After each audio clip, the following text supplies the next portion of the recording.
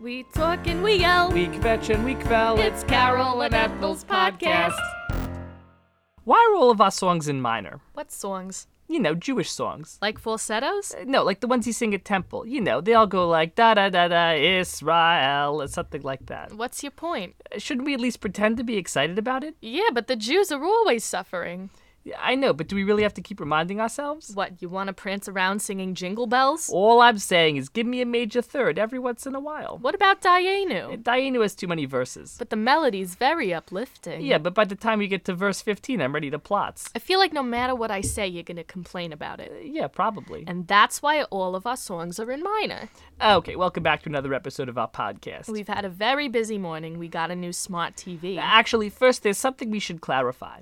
We've gotten a lot of listener questions about whether or not we live together. Yeah, sometimes the way we talk about things and the fact that we seem to spend all of our time together makes people think we live together, which is ridiculous. So I just want to clarify for everyone that no, we do not live together. But we do live in adjacent apartments and we've built a connecting door. Yeah, there's a connecting door, and in order for the co-op board to allow this, we have to keep our apartments exact mirror images of each other. They're very strict about this. So I live in apartment 10R. And I live in apartment 10 backwards R. The previous owners were Russian. It was very convenient. Everything in 10 backwards R has to be the same as 10R, but backwards. There's an inspection every Thursday at 7:30 a.m. We sit our husbands in corresponding chairs. I cook up some cream of wheat. And I make some wheat of cream, which is what happens when you leave sour cream in the fridge for too long and it starts to sprout. And if we pass the inspection, they let us keep the connecting door up for the week. It's a very reasonable system. Anyway, so when Carol says we got a new smart TV, she means we both got smart TVs for our corresponding apartments. And I had to set mine up backwards, which is convenient because that's the only way I know how to set anything up.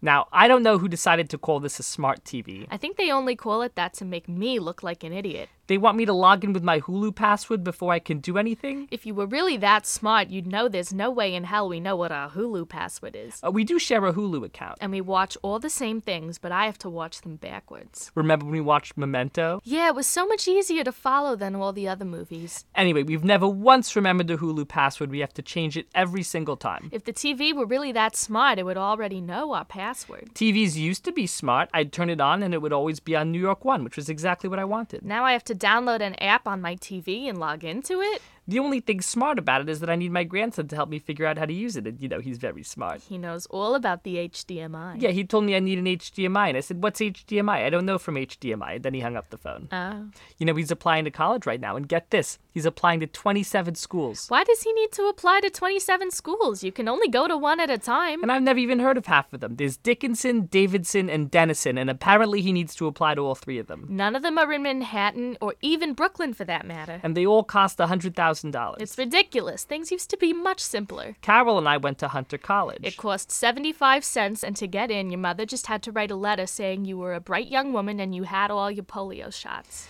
And, you know, it was a good fit for us. Carol wasn't quite Radcliffe material, if you catch my drift. And me, well, my mother didn't want me to go anywhere that wasn't on the 6 train. One of our classes was actually on the 6 train. It was called Hemingway in Transit. For the final paper, you had to write a short story using only the words, "Stand clear of the closing doors, please." Carol was always the better writer. I majored in English with a concentration in obscure adjectives. And I majored in French with a concentration in vichyssoise. What does your grandson want to study? He's interested in computer science. Oh, well, if he wants to do computer science, tell him we have a whole syllabus of things he can fix for us. Starting with the HDMI. Don't get Ethel started on the HDMI. What happened to the days when you just turned on the television and you watched television? Why do our technological advancements have to be so gratuitous and interminable? Okay, that's all the time we have. Thank you so much. You're very handsome. And send me an email if you happen to know anything about HDMI. And then once we figure that out, we'll have to figure out the IMDH for my apartment. No, Carol, it's the same thing. It's just backwards. I tried plugging it in backwards and it shut off the microwave. Oh.